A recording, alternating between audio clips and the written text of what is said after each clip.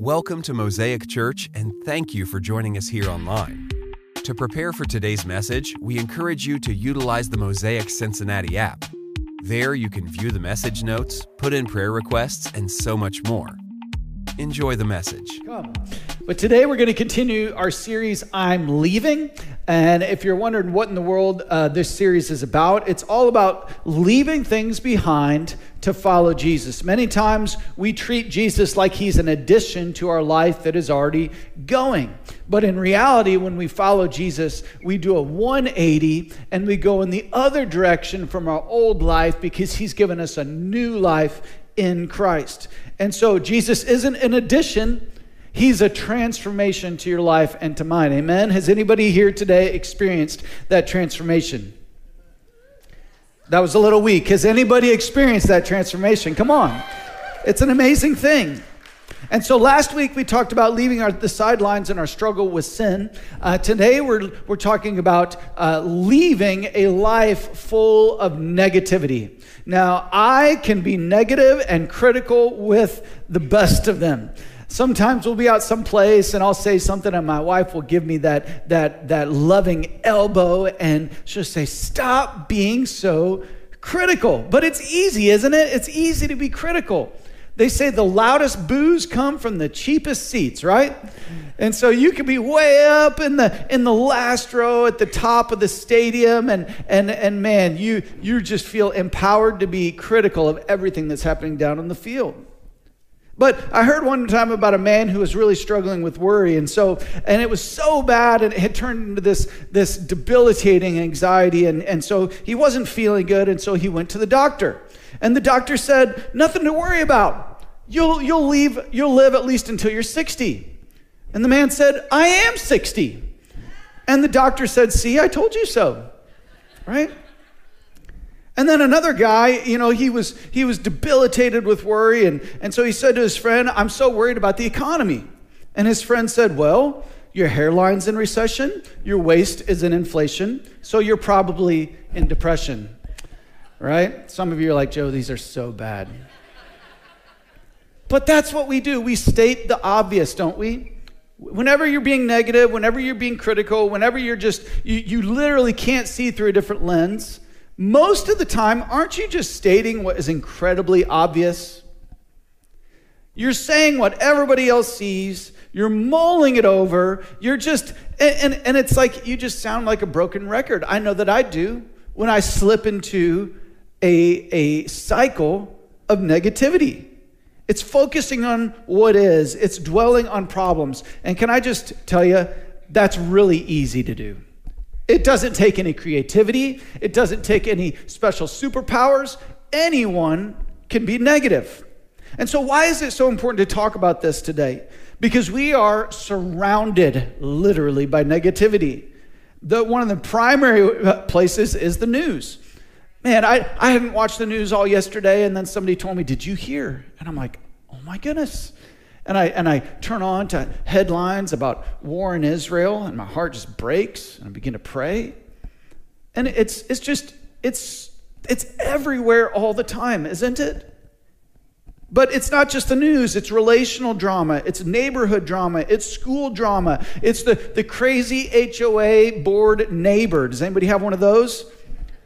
They're just out to get you, right? It's the EGR at work, that extra grace required person that every time they talk, it's like, oh, you just have to hold yourself back. It's those people in your life that just have a permanent frown. They're like a shop vac to your neck. When you're around them, they just suck the ever-living life out of you. It's like they have permanently been sucking on lemons. We all know people like that in your life, and maybe some of you, the Holy Spirit is just convicting you right now because you're that person. But these people in our life, they're the kind of people that, man, you got exciting news. You come up to and you're like, I bought a house. And they're like, yeah, but what about those taxes? They're the people that are like, you say, I just got a new job. I'm so excited. And they're like, now you're just working for the man, right? You're excited. I got a new car. And they're like, just wait for the repair bills. They're coming. I got a new haircut. And they're like, your nose looks bigger. You're laughing because it's so true. You're like, I decided to follow Jesus. I got baptized a couple weeks ago. And they're like, get ready for the persecution, brother. Right? It's so true. We all know. You stub your toe, and they're like, Jesus said, there will be troubles and tribulations of many kinds. And it's funny, but it's true. But negativity unchecked can lead to worry, which can lead to anxiety, which has crippling effects in your life. But it always starts with the little things that we don't expect. Communication scholars have found that across many years, especially the last 20 years, coverage of political topics tends to be more often conveyed in a negative or cynical tone rather than a positive one. One study in the mid-2000s found that only 6% of news conveys good news. 6%. And another recent study showed that from 2000 to 2019, the negativity, the news denoting anger and fear and disgust and sadness, it just went on a steep incline. We are absolutely surrounded by negativity. And so now negative people make up all kinds of excuses for their negativity. We do this. They say, I'm just being realistic. Have you ever heard that one? I am a 4 on the Enneagram, so what do you expect? Right? I'm an artist and I just have a critical eye. We hear all kinds of things. I've heard negative people say, do you not want me to tell the truth? What do you want me to do? Lie? These are probably things some of you have said before, right? They say we need to stay informed. We can't just bury our heads in the sand. And many times, with good reason, negative people, they're kind of in a self-protective mode. They've been hurt before, and so that because of their hurt, they're self-protecting. But here's what we got to know. Negativity has a huge impact on your heart. Studies have shown, get this, that the risk of a heart attack increases 21-fold within the first 24 hours after, for instance, losing a loved one. So a negative experience, negative emotions, sadness, and so we just kind of, that's an extreme one. Like losing a loved one, it's like, okay, obviously that's going to have a profound impact. But then we don't think anything of just living within negative emotions all the time, right? And so if losing a loved one can do that in 24 hours, just think what years and years and years of negative thinking over and over and over will do to your life. And what it really comes down to is a habitual outlook. We all have negative emotions, and there's nothing wrong with feeling them, right? When you read the Psalms, when you read Scripture, you see sadness, you see anger, you see hurt, you see dealing with offenses, you see it all. But the problem is, and the question you need to ask yourself today, have I slipped into a habitual outlook of negativity? It could be a little bit of your wiring, your personality. It could be your choices. It could be your environment that you grew up in. It could be a hurt that you've experienced. It could be a lot of things. But here's the common denominator today. You and I get to choose how we're going to respond. We get to choose what we're going to think about. And most importantly, we get to choose the words that are going to come out of your mouth. That's convicting, isn't it? It's convicting. We all look through a filter. The filter could be hurt. It could be pain. It could be you got burned. Who knows? And I'm not saying that we should be annoyingly optimistic either. Everybody knows somebody like that in their life, right? Like back in the day, it was the Pollyanna. And some of you are way too young to know what that is, but some of you know what I'm talking about. But we should all be aware and intentional. And bottom line, negativity is not one of the fruit of the Spirit. You will not find negativity encouraged in the Bible. Brian Tracy wrote a book, great book. It says, change your thinking, change your life. And that is true. But I want to challenge you today that don't just change your thinking. We have to change it to the right kind of thinking, and there's only one person that we need to put in charge of our thinking, and it's Jesus Christ. And so how do we leave behind a life of negativity and walk in the peace that Christ has for us? That's the big question today. Not just we need to, but how? How in the world are we going to turn our hearts and turn our minds from a life of being habitually negative to peaceful because of Jesus? So the first thing you got to do, let's get out those notes. Let's fill in the blanks. Let's be engaged. Notes are on the app too, if you need to open up your app and start filling them in there. But number one, we must remain in Christ. We've got to remain in him. And what does this look like? John 15, 4-5, it says, "Remain in me, and I will remain in you. For a branch cannot produce fruit if it's severed from the vine. And you cannot be fruitful unless you remain in me. Yes, I am the vine, you are the branches. Those who remain in me and I in them will produce much fruit. For apart from me, you can do nothing." Without Jesus, you cannot produce positive fruit in your life. You just can't do it. You're going to be stuck in the old way, the negative way of doing things. And so what does this mean to remain in him? It means that his words must be loudest in our hearts and in our minds. We've got to get his word embedded in our hearts. We've got to know what he thinks. We've got to know how he sees the world, so that when we're surrounded by negativity, instead of having those voices influencing and driving and leading our lives, we have the voice of our loving Savior.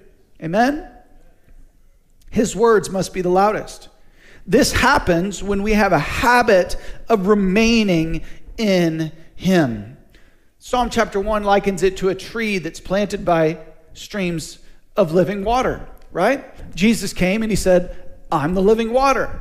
You need him in your life. And if you don't remain in him, close to him, listening to him, if the input of God's word in your life doesn't surpass the input, all the other inputs in your life, it's going to be really hard to stay connected to the vine.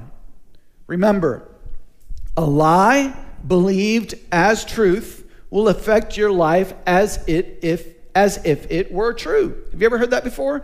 A lie believed as truth will affect your life as if it was truth. Too many times we're building our lives on lies. What did Jesus come and say? He said, "The truth will set you free."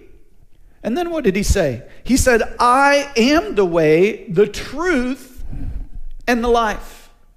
And so the first step to getting the negativity out of your life is to saying, "Hey, I'm going to park my life in the presence of Jesus. I'm going to take advantage of the access that I have to his presence every single day. I'm not going to take it for granted. I'm not going to just keep doing what I've always done and getting what I've always got. I'm going to change the input in my life. I'm going to remain in him so that the output of my life can be different." 2 Peter 1:3 says, "By his divine power, God has given us everything that we need for living a godly life." You see, because the classic answer from somebody that is just perpetually and habitually negative is that, "Joe, you just don't understand what's going on in my life. I don't have what I need to do what God is calling me to do." But God's word is incredibly clear. It says, God has given us what? Everything that we need for living a godly life. We have everything that we need, but many times we'd rather focus on what we don't have, right? We'd rather focus on the negative. We do this, but it really comes down to, what am I putting in? Am I remaining in Christ?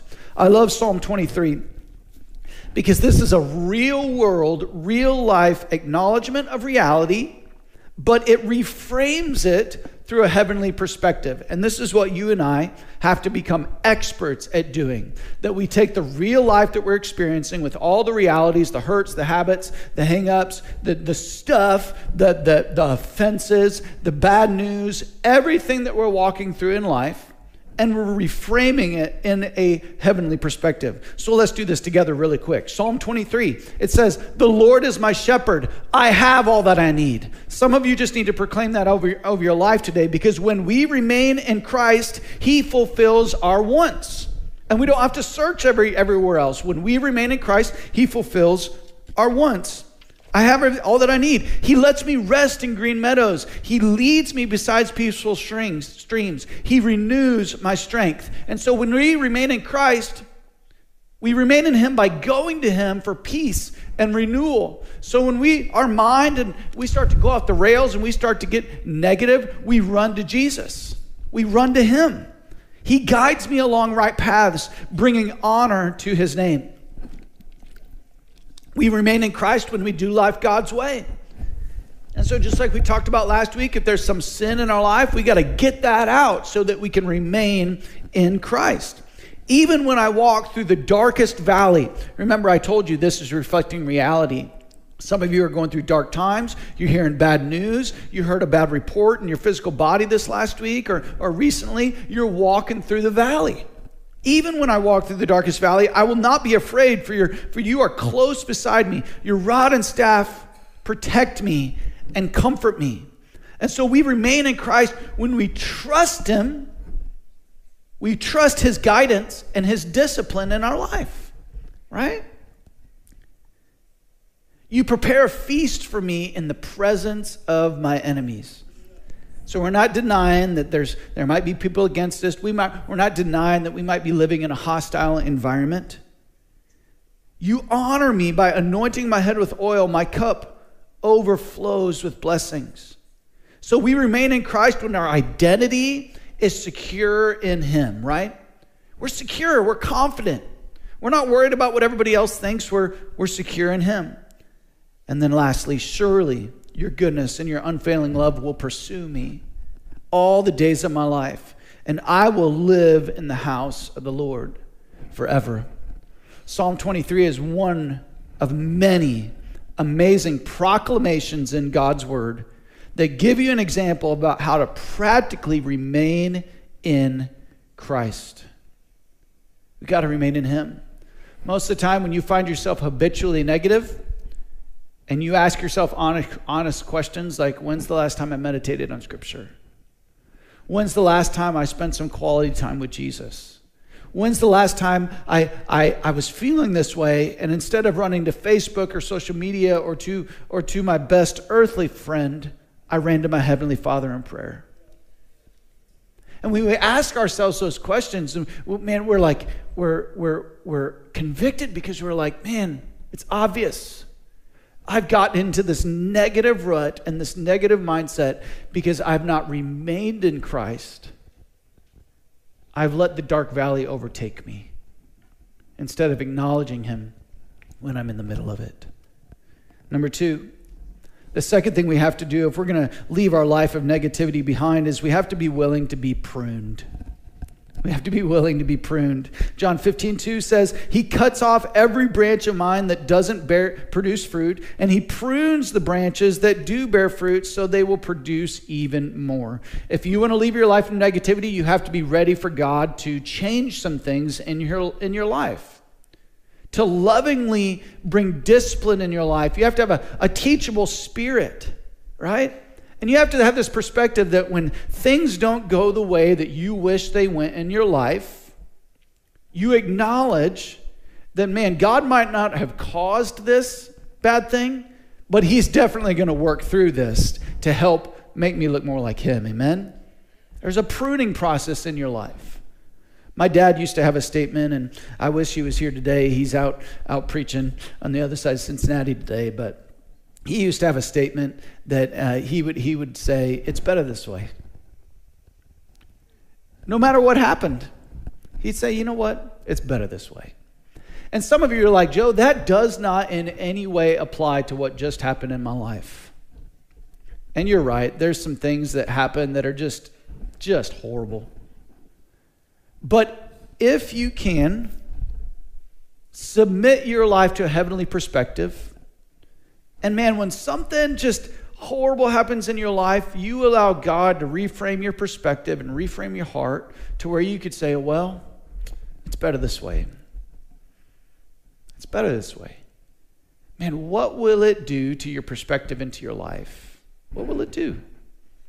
You know, and you might say, well, Joe, I went through this hurt and there's nothing good about it. And you know what? You're right. There's many hurts and pains in your life that there's nothing good about.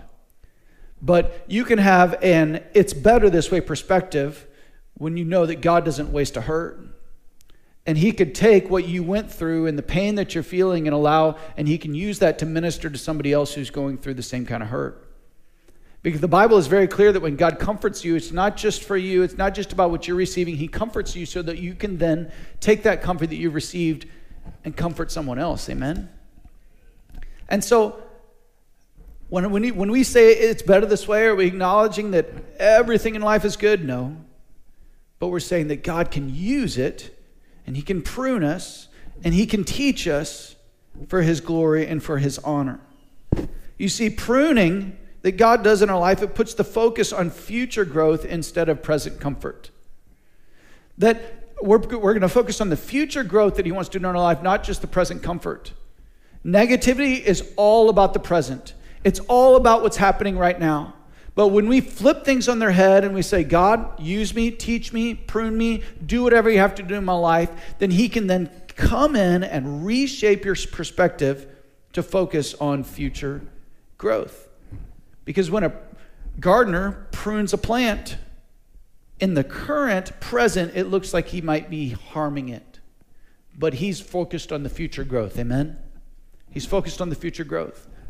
And so when the negative things happen in your life, you've got to remember, hey, this is an opportunity, if I steward it right, for God to grow me in a way that could not have happened otherwise.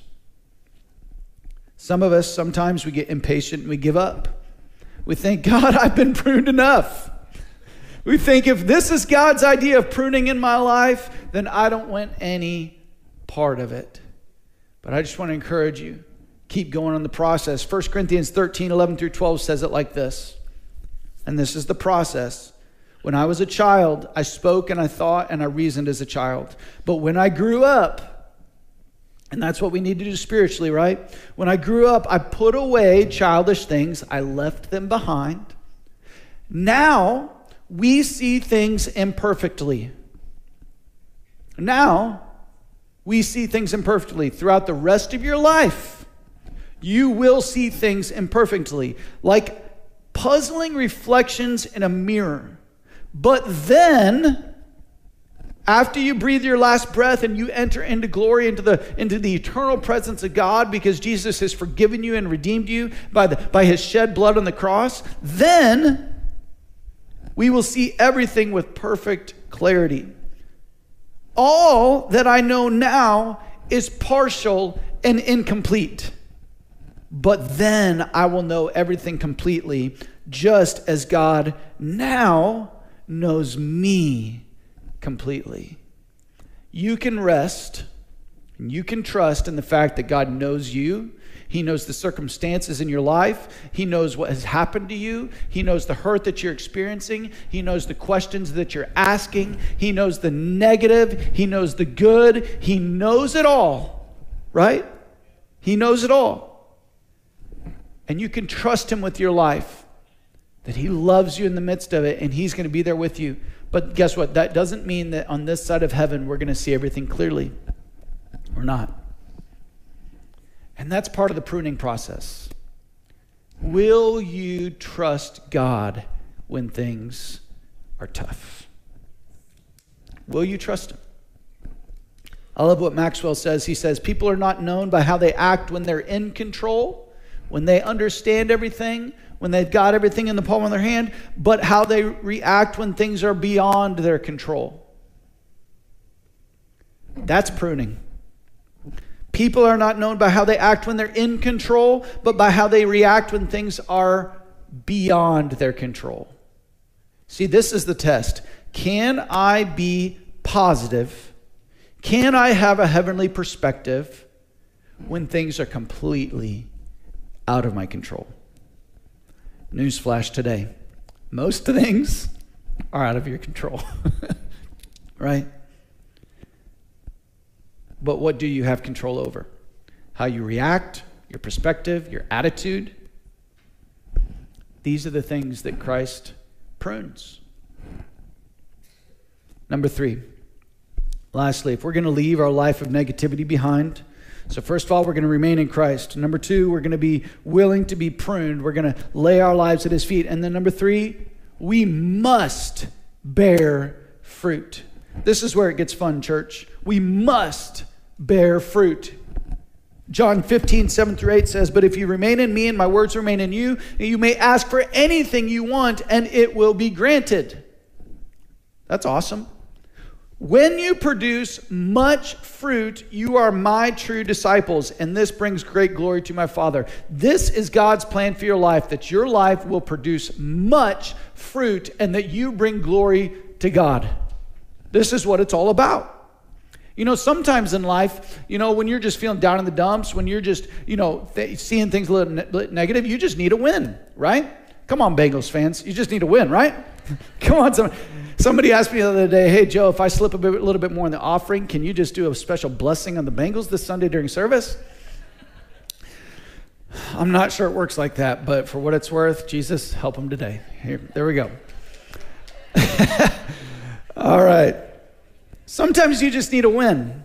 We all the Bengal fans in the house kind of know what that feels like right now. And whatever your team is, I'm sure you felt like that at some point in your sports history. But it's the same in your personal life. Sometimes you just need a win.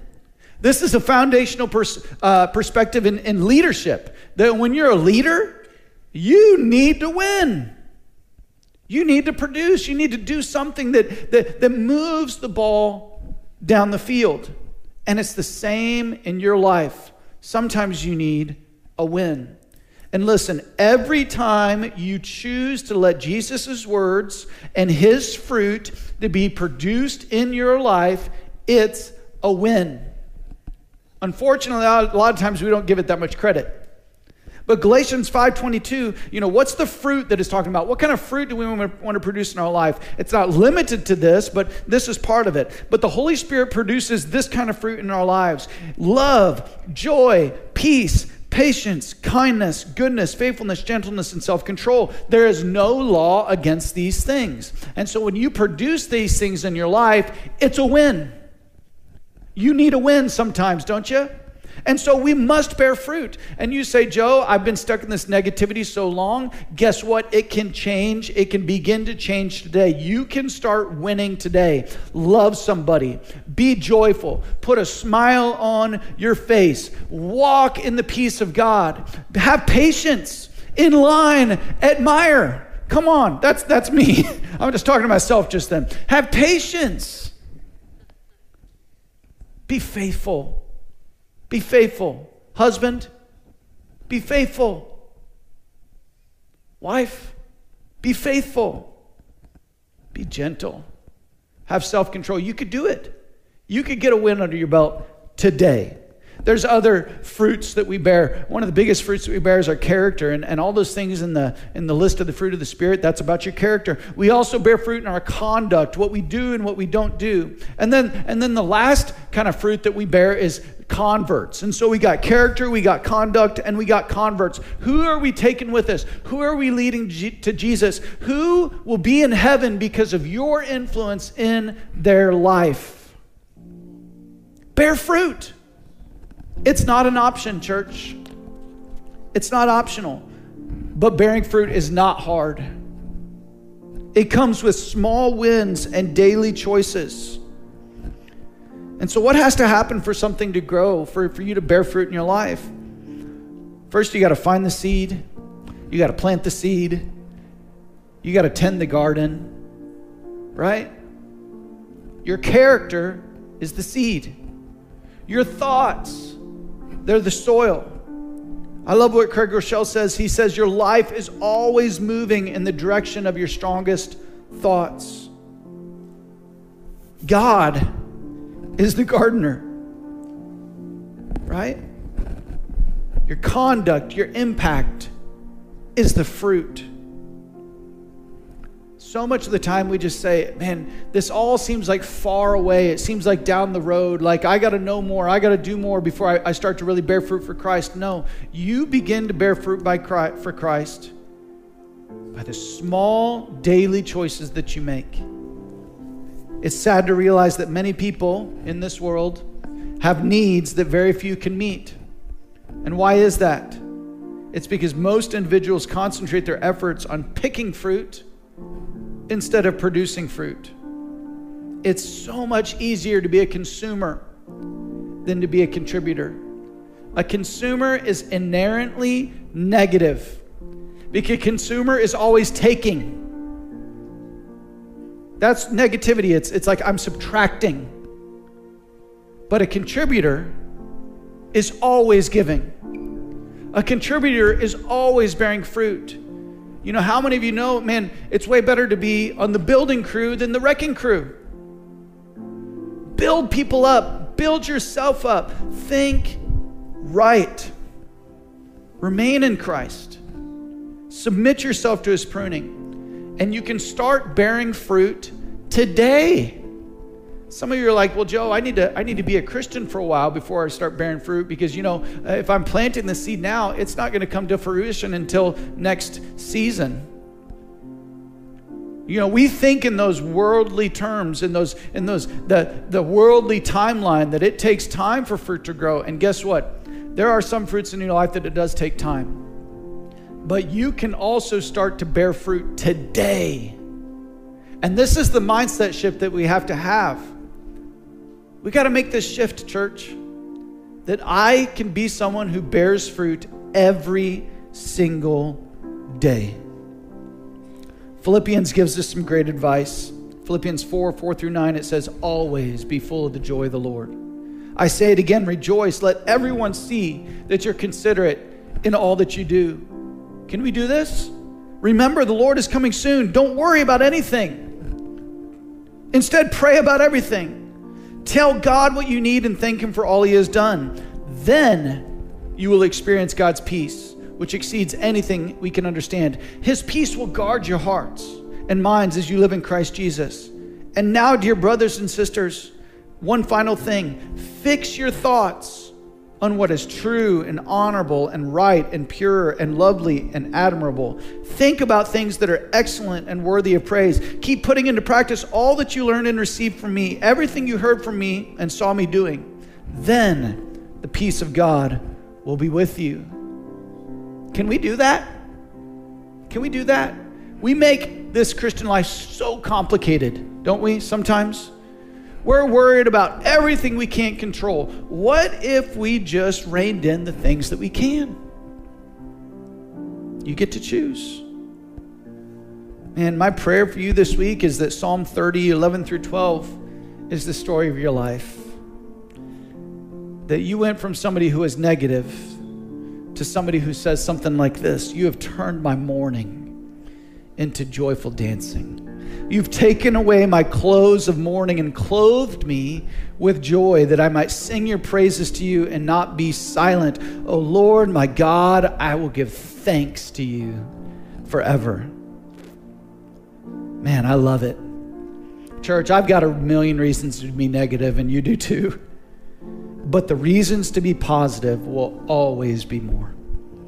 Amen? Always be more. The biggest positive thing that has ever happened in your entire life is that Jesus came and he laid down his life on a cross so that you could be free, so that you could be forgiven.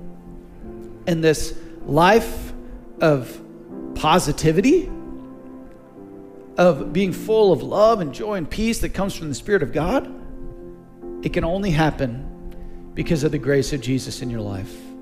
When he comes into your life and he says, I'm the way, I'm the truth, I'm the life. Come to the Father through me. When he comes and he looks you right in the eyes and he says, I've come to give you life and life to the full. Amen. Thank you so much for joining us for today's message. We look forward to having you back next week.